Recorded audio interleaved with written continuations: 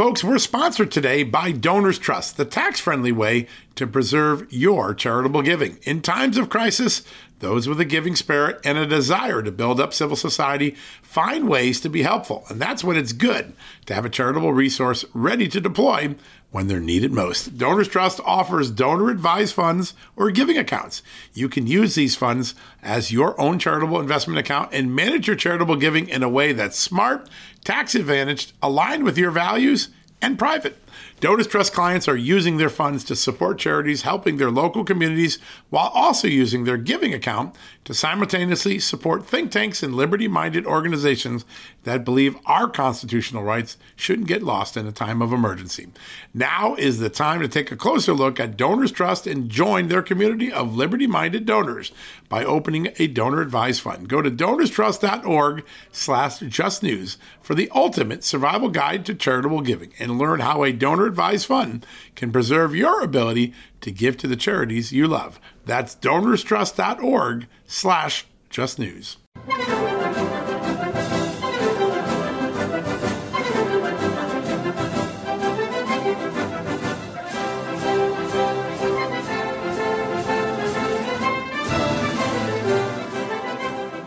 Hello, ladies. Hello, gentlemen. This is the Victor Davis Hanson Show. We are recording on Thursday, February 3rd. The year is 2022. I'm Jack Fowler. The host, the namesake, and star is Victor Davis Hanson, who is the Martin and Ely Anderson Senior Fellow at the Hoover Institution and the Wayne and Marcia Buske Distinguished Fellow in History at Hillsdale College. He is the author of the bestseller, The Dying Citizen, and you can find a ton of original content by Victor Davis Hanson at his website, Victor Hanson, S-O-N, victorhanson.com. A little more about that later. Victor, we're going to begin the show by going to the other side of the Atlantic and see what the hell is going on with Boris Johnson. And we'll do that right after this message.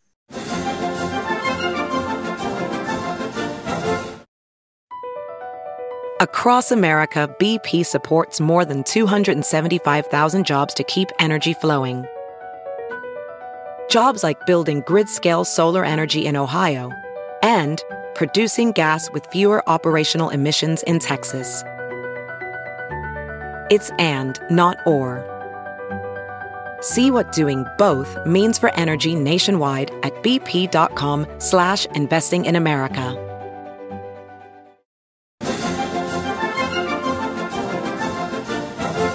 We're back with the Victor Davis Hanson Show. So, Victor, Boris Johnson sealed the deal finally on Brexit, and a lot of people thought, this guy was an international conservative leader. Immediately shifted, though, to turn his, I don't call it administration, but whatever the hell they call it. It was going to be go totally green. It was going to be an environmentalist's happy place. And then in the midst of the very severe lockdowns that Johnson and his government imposed during COVID, it's been revealed that at his residence at 10 Downing Street, where the prime minister hangs his hat, seemed like it was party central. One of these, we've seen these examples here, Gavin Newsom, right? Now, masks for thee, but not for me. Boris Johnson's prime ministership is hanging in the balance. Victor, any thoughts about what's transpired over there culturally? And if he goes, do you have any thoughts what that might mean for, I don't know, anything in the world, peace, security, relations with the United States? Yeah, I think we all have had kind of a misinformation about Boris Johnson. Remember when Trump was president and the latter days of his presidency, Johnson kind of made gestures that he was sort of a populist in the same Brexit, and we associated him with Brexit, which was successful. He's kind of off the wall guy. I mean, his hair wasn't quite Trumpian, but he looked just disheveled. He's, as a classicist, I admired his power of recall to recite the opening lines of the Odyssey and the Iliad pretty well. So, he was kind of a different kind of guy. But when he came into power, he's gravitated much more to the left than he stayed on the right. And he sort of embraced this whole Karen idea of lockdowns and masks. And he's like our London brand mayor of San Francisco, or Gavin Newsom, or I guess it's Miss Gretchen in Michigan, or all of the Nancy Pelosi, all the people who break the rules that they insist on for others. But the problem with him is he lives in a class-bound society that's much more sensitive to aristocratic indulgence and exemption. So we just say people are a hypocrite, but we don't get up in the morning and say, we just expect it of Gavin Newsom. He's a spoiled brat. He has his own rules. He'll lie and say he took his mask off for only a little while. And with his divine powers, he told all the viruses to stay put and not come for about a second or two. So we understand that. But in England, I think, Britain, United Kingdom, I think it's a little different. I think they feel that this is a entitled Oxbridge person, and all of that persona that he was one of the people, or he was a popular, that's starting to wear thin. And the traditional Tory political class feels he's an embarrassment. So I don't know where his constituency is, though. It's not on the left, and it's not with, the old Tory class. It's sober and judicious, at least ostensibly in public. It was kind of this Brexit populist that had analogous movements in France and the United States, but he hasn't been true to those principles. So I don't see there's anybody there to support him. I would have said he combed his hair with a weed whacker. So, okay, let's I can't comment because I feel that they used to call me in high school Cactus Head because I had thick blonde hair that I never combed, and I would give I don't know what I would give to have any hair left, but it disappeared in 2014 in the space of 12 months. It just vanished. So I'm envious of weed whacker hair style. Okay. Thanks, Cactus Head. So Victor, back on this. They called me Cac, K-A-C. Hey, Victor, you look like Cactus. Hey, Cac, comb that hair. Oh my gosh. Victor? Let's come back here, this side of the pond, and a couple of political things about Joe Biden. One is that some new polling data, I'm sure you've seen this Suffolk USA Today poll. This has to do with the Biden standing for re-election. This is a poll of Florida voters, and of course, Florida has the third most electoral college votes. So approval, disapproval of Biden in Florida, 39% approve, but 53% disapprove. So he is well underwater in a crucial state. Now, Hillary Clinton, as we've talked about on a previous podcast or two, she's percolated up again at the whatever tender age of 70, whatever the heck she is, and as a potential candidate in 2024. According to this poll, Hillary Clinton would beat Joe Biden in a primary. She's 46-43. But the poll also shows that in Florida, Biden trails DeSantis 44-52 and trails Donald Trump 44-47. So that's one item about Biden. You can talk about it or not. But I'd like to add, though, this news that came out today. And again, we're recording on Thursday, February 3rd, that Axios, the political website in D.C., reported on these memos that have come out the day prior to the Taliban taking over Kabul. The memos are within the Biden administration, and they show totally unprepared, hadn't the faintest clue that the Taliban were about to turn that nation into a Taliban state, despite what Joe Biden was saying prior to that, at the time, and immediately afterwards, and also what some of the generals said immediately afterwards. So, Victor, I think that's the more pressing thing. But if you have any thoughts about the polls or any thoughts about these revelations on Afghanistan?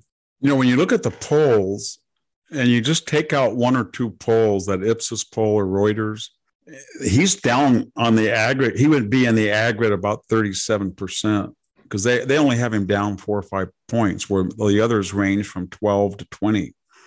The 10 or 12 others they use to bundle his so-called approval rating. So it's a lot worse than he thinks it is, and there's no bottom to it. If there were to be a bottom, then he would reverse policies. But when Jen Psaki says the other day, she starts to make fun of people on her podcast that think there's a crime wave. Remember that? There's people who think that everything's falling apart and there's crime. And, she was met almost immediately, even from left-wing cable. There is a crime wave, i.e. our zip codes are no exemption from a carjacker or a smash and grabber. So now I think Biden is trying to go to New York and say that he's concerned about all the killings of police. He's not. What I'm getting at is they're so ideologically rigid, and Joe Biden is in this ideological prison that from his Faustian bargain with the left, they don't have any, I don't see how they can reverse course. And they're going to keep doing it and doing it and doing it. And so I think they're going to bottom out at about 35%, which is their hardcore base. They're losing Mexican Americans of all different economic classes. They're losing African American males. They're not winning over the soccer moms independents like they did in 2020. That rubric is angry, as you saw at the school board elections in Virginia. They're angry about the lockdowns. They're angry about crime. So I think we'll see, Jack, but I think we have to reimagine this, not just as even a 2010 correction. This is something different. As you saw, the January ratings came out, remember, on the cable news programs. Did you see that stunning figure that, is it 46% of the Democratic people who watch TV watch Fox News? It was incredible. And it was some of the ratings that things like The Five or Greg Gutfeld or Tucker are getting are just astronomical. And CNN doesn't really exist anymore. It's lost about 80 to 90% of its audience. I saw something like one night, maybe 500,000 people were watching. Don Lemon is like 300,000. I mean, it's just a joke. Tucker is up on an average night, 2.3 to 2.4 million, some on a really big night, 4 million. So something's happening. And it's sort of the American people are really strange people in a way. They fight and bicker, and then suddenly something happens. They woke up on December 8th and said, well, we're not isolationists anymore. That's over with. And they were watching Reagan. Reagan is, he's mean, he's unkind. Here's Jimmy Carter, he's folk. And then suddenly they looked at stagflation and the Iranian hostage thing, and they said, I'm done. And they voted. I mean, Reagan, up until about 4 months of the election, was pretty close. And then he just ran away with the election. So they look at things and then they look at evidence. And I think when the American people, I'm talking about everybody, and when they look at crime, whether you define it as inner city crime that threatens young children who are being killed, or you were worried about people being murdered in Beverly Hills, and when they look at Afghanistan, whether you want to stay there or not, the manner in which you got out, the humiliation, the loss of equipment, everything, the way the Taliban is treating people left behind that we abandoned. They looked at the border. It's not just a porous border. There is no border. There is no border now.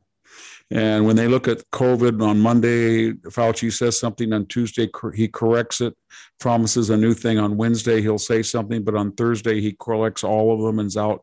They've had it. And I think you could see a real shift. I'm talking about, 40 or 50 seats in the House, and maybe take back the Senate plus 3 or 4. And I think the Democrats look at this scenario and they don't see how they're going to get out of it. Because to get out of it, we know how Obama got out of it. He had that, second largest loss of House seats since 1938 in 2010. But he was young. He was the first Black president. He was charismatic. And he just talked about peace and love and harmony. And there was no more, I'm going to run down your damn throats, Obamacare. It was just kind of, I'm the commander in chief, and Mitt Romney's a wealthy white guy and, wrote off 47%. And then the last couple of years, I'll let Hillary and Trump dominate the news. They hate each other, and I'll play golf and be a senior statesman. He left office with 53% approval rating. But my point is that that's not Joe Biden. See Joe Biden is not to like him. He does two things that turn people off. He goes, if I'm Joe Biden right now, what are you doing, Jack? I got to get out of here. Come on, this thing's dragging. Or, Jack, I don't want to. He just carps on anything. Yeah, he dumps. And then the other, right. or I could do things like this. Hey, Jack, the point is we're doing a podcast, Jack.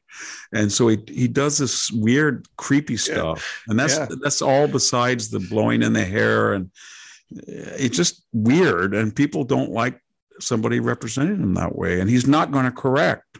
He can't. So now when you mentioned the House and Pelosi, he's going back to, they're thinking, well, how do we get here? Well, we didn't campaign. We put the guy, the SOB, in a basement, and we wouldn't let anybody at him. So we'll just put him in this thing. We won't let anybody, there won't be any crowd. There won't be anybody, the cameras won't show people's faces. They won't, sit down when he said. Yeah, you'll have to excuse me. I think we talked about that before we went on. So let me just say to the listeners, this is about some news that came out today, because we talked on a previous podcast. The State of the Union is going to be March 1st. Now, Nancy Pelosi has said to Kevin McCarthy, get this, when the president gives a State of the Union, only 25 people from each party can be in the House chamber live for the president's State of the Union speech, which is such a freaking comedy. So that's its own thing. And today somebody made a suggestion. Governor Youngkin is giving the rebuttal, and I believe he may actually be giving the rebuttal in the chamber in Richmond. But someone suggested that the Republicans instead go and attend the Youngkin's rebuttal, since they're not going to be able to get in the Capitol building anyway. So, but anyway, that's the background to that story. Yeah. And I think what they are terrified is simply there might be some, I don't know, senior senator, and Joe Biden can say anything at any time, right? And he might just roll his eyes and say, what the F? And that would be on camera. And they don't want any reaction to his insanity, because, as I said earlier, he's failing at a geometric, not just an arithmetic rate. And so they're going to do everything they can to put him on ice, so to speak. And that means, you read the other day that when he's in a room, nobody can drink water because they'd have to take off their mask for a second. And they don't want Joe to be exposed. But Joe has told everybody that Joe has got 2 vaccinations, and get a booster. You got to get a booster. If everybody this is a human man-made, this is the plague of the unvaxxed. And that's all he says. If it was true, then why would he worry? Because he knows it's not true, that he could get COVID. And while most people get a mild dose of COVID if they've had 2 shots or 2 shots in a booster, people who are elderly have died. And he's elderly, and he's weak, and he's enfeebled. So he doesn't believe his own propaganda. The whole thing is a disaster. And it gets back to that one key point that is the key that unlocks all of this confusion. That is, a group of people in the primaries in 2020, they were all ready to throw him under the bus. You had articles in the New York Times about Hunter. You had Cory Booker and Kamala Harris insinuating that he was either a racist or non-compos mentis. And then we each had their moment. Pete Buttigieg, what a sanctimonious, self-centered scold. And then we had Beto, what a nut. That guy, Cory Booker, Spartacus, who is this guy? Kamala Harris, not one delicate. Julian Castro, 1 trillion too many, fake. So there were and Elizabeth Warren, the house flipper, who was just always angry and screaming, and I'm going to do this. So there was nobody. And then Jim Clyburn came up with the idea, and then Mike Bloomberg, the $1 billion loser. And so the farming expert too. You drop a seed in the ground, and it's easy. I wish I did that with farming. If it was true, I'd be wealthy. But then there was Joe Biden, and the African-American vote created him and saved him in the South Carolina primary. And then he went on to Nevada, et cetera. Okay. They all conspired. They said, this is a guy who's going to give us the veneer for the AOC squad, hard left, Bernie Sanders agenda. And at that critical moment, we got a person that they knew was not up physically or mentally to the rigors of the job. And they didn't care.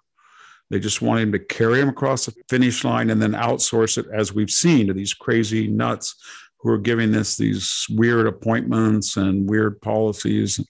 But it was all predicated on one assumption. While he would stumble and while he would flail, he would be able to continue. And if he couldn't continue, we had Kamala Harris. And they never in their right mind thought he's going to flail like you won't believe, to the point that he's embarrassing us. And 2, Kamala Harris is as unpopular as he is. And there was a reason why just like there was a reason why he didn't campaign and couldn't win people over as president, there was a reason why she got 0 delegates and will not win people over as vice president. So that's her dilemma.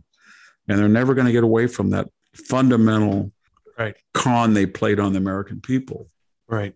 You mentioned crime before too, Victor, and we've talked about crime many times, and I mentioned this personally about growing up in New York City in the Bronx in the 1960s and 70s and 80s, and in a quote unquote good neighborhood, and how many, oh gosh, within a block of me, how many guys murdered, and in my own family, 2 sisters raped, both parents mugged, 3 brothers mugged, car stolen, apartment broken into.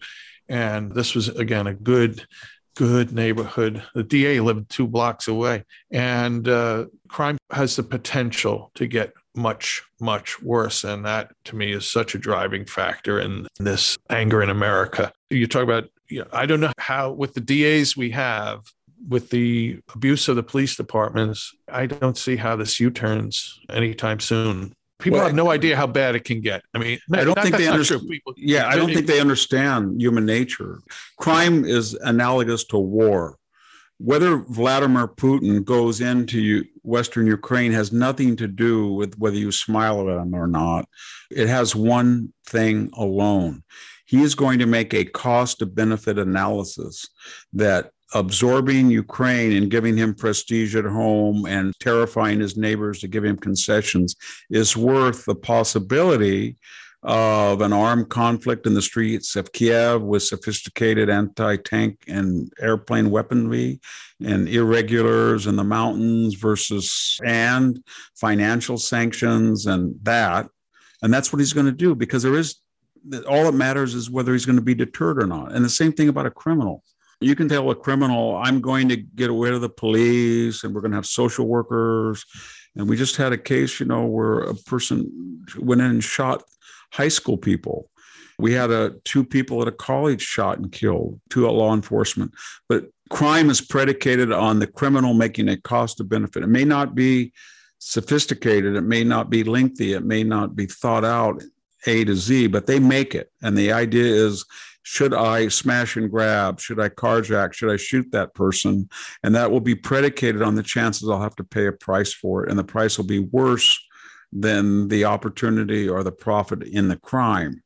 And they have concluded, they being our collective criminal class and people who are now attracted to criminality, like the people looting the Union Pacific Railroad in Los Angeles, that there is no punishment. There is no deterrence. And this will continue. And the problem with deterrence, whether it's in crime or war, it's very easy to lose, and it takes years to reestablish itself and to remind people. And how would we stop this crime wave? We'd have to go back to how we stopped it in the 1970s and 80s and 90s. We'd have to go back to the broken windows. We would have to tell people, if you smash and grab, you're going to spend 5 years in prison, if that's the appropriate penalty. We'd have to clean up the homelessness. We'd have to say there's a law on the border. It's called U.S. immigration law, and you broke it. So you're going to be deported right now. And if we catch you coming in again, you're going to be in prison. You're going to pay a terrible fine. And you know what, Mexico, if you don't listen to us and you continue to encourage that, we're going to tax all your $60 billion in remittances at 10%, $6 billion. And we really will pay for the wall that way. So that's the type of tough attitude that would have been unnecessary had we just coasted and kept the policies we had in place. But when you say we're going to defund the police, or you have 40 or 50 district attorneys funded by George Soros, who says that crime is a construct of the wealthy capitalists and they don't prosecute crimes. Or when you have criminologists in the university telling us we have to let everybody out of jail, then you get what you get. It's going to be very tricky and dirty and messy and awful to restore safety. Yeah, it's going to get, so you're right. It's going to get, I can see it. I can drive right down in rural California on a couple of selected avenues. And I say to my wife, let's count the felonies, just looking at things. You know what I mean? Yeah. Just look at the felony. And they can be anywhere from a horse in the summer at 110 degrees without any shade in some ramshackle place, or it can be Romex wire hanging out, or it can be a guy with 30 dogs running in the middle of the street, or a goat, or it can be a guy going by us the other night, as I mentioned. I was driving just to Home Depot and two guys were racing on either side of me. One pulled over, the cop did, but everywhere there is a sense that deterrence is lost. And we all know it. Jen Psaki laughed at it and said, "Ha." But as I said earlier, somebody slapped her down because Biden is on his way to New York to tell the mayor that he's good old Joe Biden with his chain. He's going to get his corn pop chain out of storage and go around and swing it again.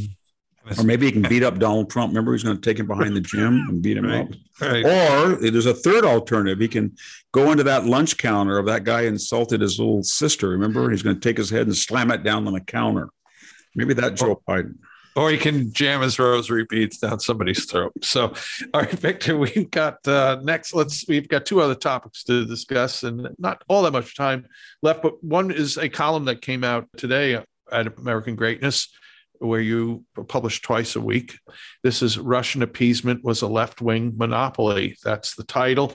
And it starts with the simple sentence: one way of understanding the 2009 to 2014 Obama administration policy of quote unquote reset with Vladimir Putin's Russia is to recall two iconic incidents. Victor, what were those iconic incidents? Well, the first was going to Geneva in 2009. I think it was the midsummer. They only been in office a few months, pushing that. They went out and got a jacuzzi.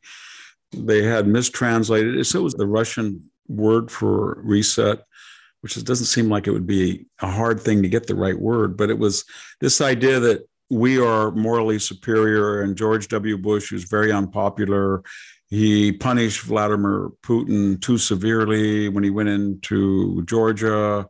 So we're not like that. We are live and let live. We are peaceniks. And so we're going to make a special relationship with Vladimir Putin. And his eyes got big as if somebody handed him a plate of chocolate chip cookies. You know what I mean? Oh, my God. Or he looked at Hillary and thought, she's a big fat turkey on a spit, and I'm going to carve something to eat. That's how he looked at it. And so well, I mean, we cut oil production, the price soared. Putin smiled. We cut defense spending. Putin smiled. We praised NATO people, even though they didn't meet their obligations and military preparedness dipped. Putin smiled. We stayed in that crazy missile agreement that was asymmetric. Putin smiled. We refused to sell the Ukrainians offensive weapons. Putin smiled.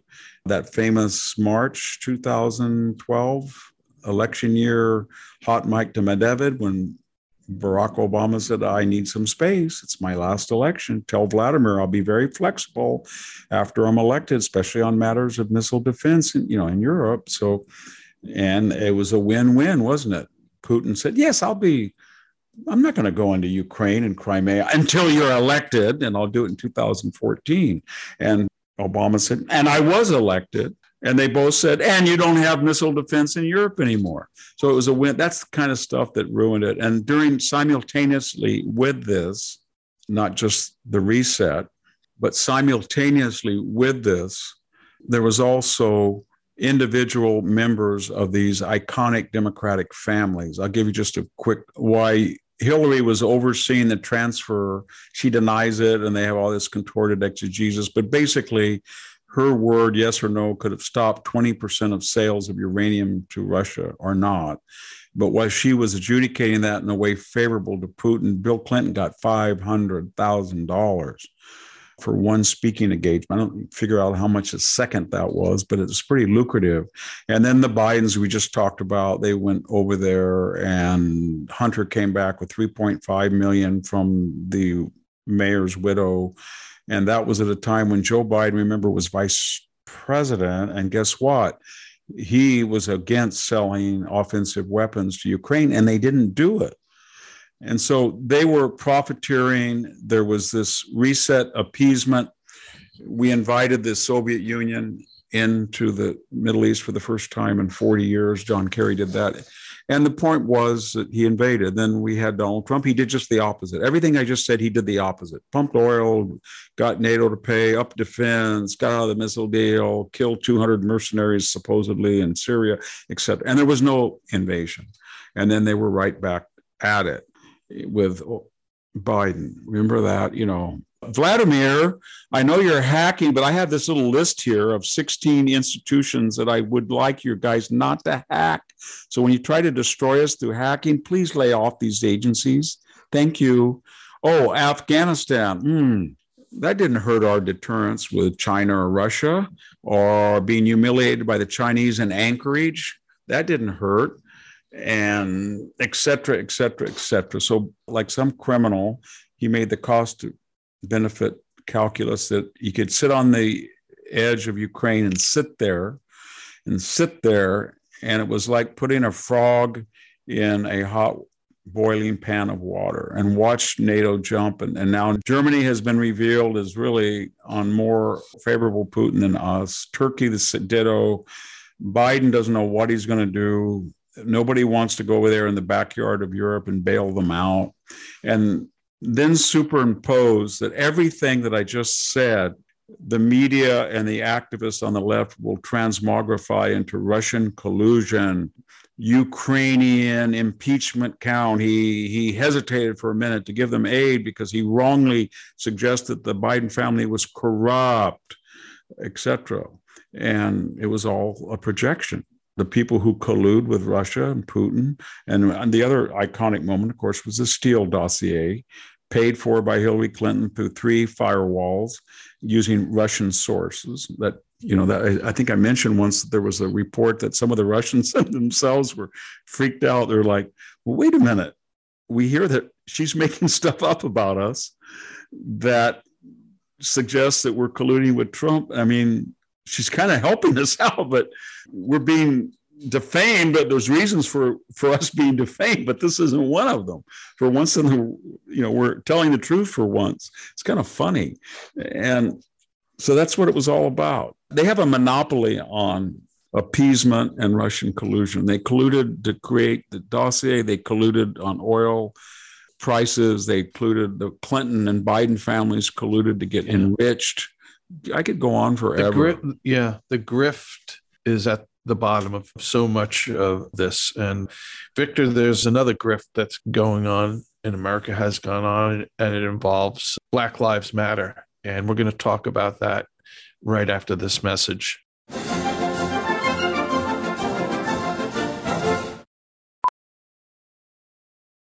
Professional welder Shayna Ford used VR training developed by ForgeFX to hone her skills as a welder. The more time that you spend practicing it, that's what separates a good welder from a great welder. VR training can help students like Shayna repeatedly practice specific skills. Virtual reality definitely helps because the more muscle memory that you have, the smoother your weld is. Explore more stories like Shayna's at meta.com/metaverseimpact.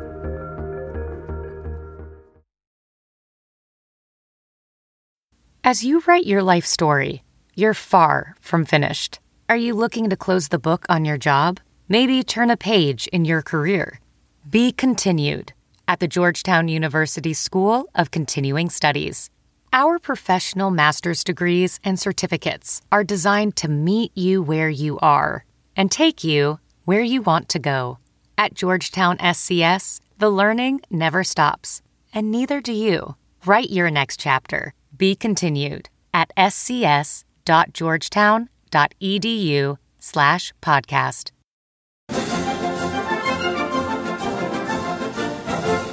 We're back with the Victor Davis Hanson Show, recording on February 3rd, 2022. I'm Jack Fowler. I humbly like to ask our listeners who would be interested in a weekly newsletter, email, has a dozen suggestions of worthwhile articles to read. Subscribe to it. I write it. It's called Civil Thoughts, and you'll find it at civilthoughts.com. And that's run by the Center for Civil Society, which I run for American Philanthropic. And we're trying to strengthen civil society. And if that interests you, check it out too. Thank you.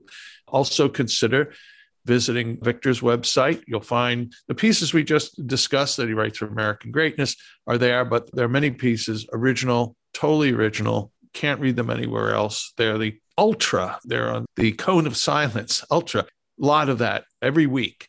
And there is a way to read it. That's if you subscribe. $5 a month, $50 a year. It's well worth it, folks. So consider that. And that's victorhanson.com. You'll find links to Victor's books. If you haven't bought The Dying Citizen yet, I don't know what's the matter with you, but go there. You'll find the link. Oh, yeah, if you're on Twitter, at VD Hanson. That's Victor's handle. And on Facebook, The Morning Cup, VDH's Morning Cup. Find it. There's a very friendly group also called the Victor Davis Hanson Club. Check it out. It is a vast archive of all that Victor does and has done. So, Victor, we'll conclude today's podcast talking about the BLM. And I was a little shocked to see this. California, of all places, is going after Black Lives Matter for the $60 million it has raised, but has not filed any reports on it. There's such financial chicanery and hanky-panky that's gone on with this organization. By the way, not only from the boodle that came in the door in the last 2 years, but even prior to that, there's something about, you've mentioned before how one of the ex-leaders, has all these mansions, but somebody else took some of this donated money and bought a mansion for somebody else in Toronto. It is a grift. It's a big Marxist grift. Well, California doesn't do anything on principle. So why are they doing this now when they've had 2 years to do it, 6 years to do it? Remember, BLM originated out during Trayvon Martin. It was built on the lie that Trayvon Martin was gratuitously murdered by a white person, white Hispanic, when he had a fist fight with a minority, a Hispanic, who was being beaten up, and to save himself shot Trayvon Martin. That was the lie they started with. Then they compounded the lie with hands up, don't shoot, which even Eric Holder's Justice Department found was a lie. And so the second big Ferguson was a lie, and they fanned the flames of that. And then they were still moribund. And then George Floyd came along, and that triggered it. And they were there with their hands out, and they got over $100 million, $40 million of which, I guess, is unaccountable. And Miss Quellars has 4 mansions. She's been telling us that capitalism in general is toxic, and white capitalism in particular. And then what does she do when she gets her hands on the money? Now she's disappeared from the leadership. She goes to the whitest area I know in California, Topanga Canyon, and buys a house. And then after telling us to defund the police, puts a $35,000 security fence around it. So she's not a serious person. But the reason that California is now acting is embarrassing in the press, but there's been a series of polls, both in left and mainstream, Harvard-Harris, and they don't poll well, Jack. They have about, 60% people don't like them. And they used to be popular. And there's a reason why people don't like them. They were behind defund the police, and we know how that worked out. They were behind the 120 days of looting and rioting and arson. And there's too many of them that have been on television. So they told us that Kyle Rittenhouse was a racist, and they demonstrated outside. And so you're shooting 3 people in self-defense who are white like you, and it's a racist. And then when we had a real racist, Mr. Brooks, who wrote advice about how to attack white people, and he wrote that on his social media, and then he got in a car and killed 6 of them and injured 62 more. They had a BLM activist in Milwaukee that raced right to there with other protesters. They didn't show one bit of remorse for the death and destruction, other than to brag that this was the start of the revolution. They told us when we had the Georgia killing with those 3 white people improperly accused a black jogger of being a thief, and they shot him, that this is impossible. There was only one black juror. This was another racist American. And they convicted them of conspiracy to commit murder with life sentences. And that was the state charges. The federal government's in on it now. So everything they say has been a lie. And then there's been that iconic Jussie Smollett case. I mean, when that guy got on the stand and they put him under cross-examination, it was absurd.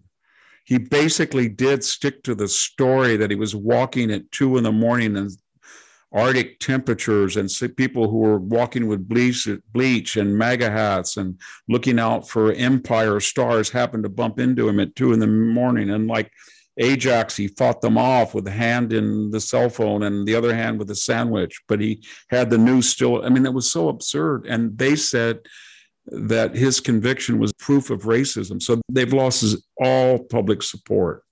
And that's why California now feels that it's legitimate to find out where the money and, more importantly, tax them. California is always looking for money. And I can't think of anything they've done that anybody believes is positive. And their main focus, remember, Jack, was one narrative that African-American suspects are being killed inordinately by racist cops nationwide.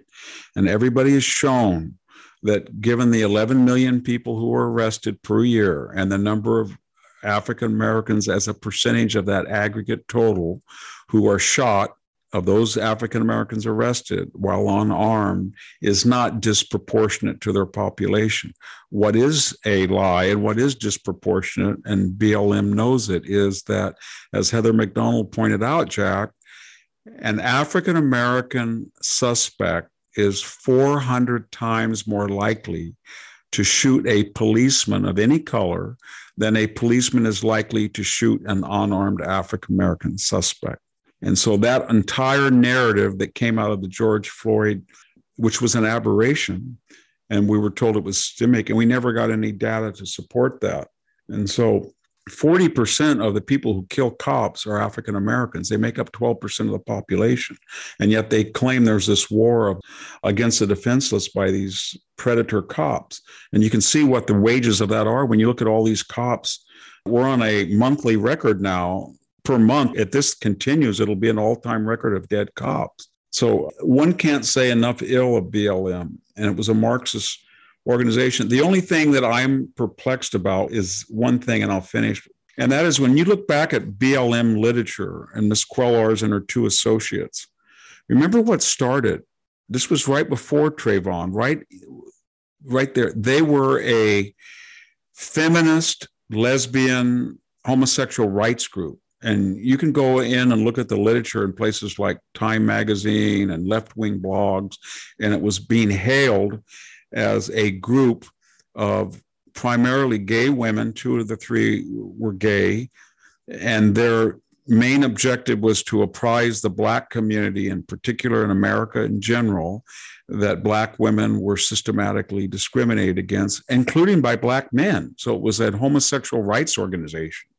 And somehow these sensational cases allowed them to jump their track and to metamorphosize into this, we're the custodians of Black males whom we used to be very suspicious of, but now we're their custodians, and we're going to demand justice because they're being slaughtered by police, although we're not going to produce any data that would support that allegation. And we do support the 120 days of rioting, and we do support what happened in Waukesha, basically, et cetera. And we're not going to have any accounting. And by the way, there's nobody in charge now. So BLM, they're looking to see who gets the 60 million. And right. The obvious conclusion that we draw is that the 3 people looted it. They didn't get it all, but they took maybe 20 or 30 million dollars, and they left town, or somebody did. I don't want to make accusations without exact proof, but the leadership took a lot of money, and then there was some left, and it's leaderless now. Yep. And think of all these corporations that gave all this. Exactly. And think of all the diversity, equity, and inclusion officers, and think that we capitalized the B for Black, and think of all the things they were able to ram through. And now we find out that the whole organization was corrupt. It was designed to enrich its Marxist creators, and it did a lot of damage to people. Yep. Another, as I said at the beginning, another big grift that has had terrible consequences for America. But Victor, let's end on an upbeat note, though. I want to recount one of the very nice reviews left on iTunes. Thanks to everyone who listens to this podcast and who subscribe on various platforms, Stitcher, Google Play, etc. But iTunes, you can leave 5-star ratings, and practically everyone does. Thank you for that. And some people leave comments, and we read the comments. And here's one from Mal Caruth, and it's titled, "A Great Mind, a Humble Spirit." VDH is the kind of guy you would enjoy meeting and talking with at the local bar. He certainly sounds like that guy. No pretension, just a rare combination of common sense and uncommon knowledge. That's Mal Carruth. We thank you for that, and for all who leave reviews, and for all who listen, and for all who subscribe to VictorHanson.com, and maybe even those who subscribe to Civil Thoughts. Thanks a lot. Victor, thanks for sharing your wisdom as ever, and we will be back again soon with another episode of the Victor Davis Hanson Show. Thanks for listening. Thank you for hosting, Jack, and thank everybody for listening.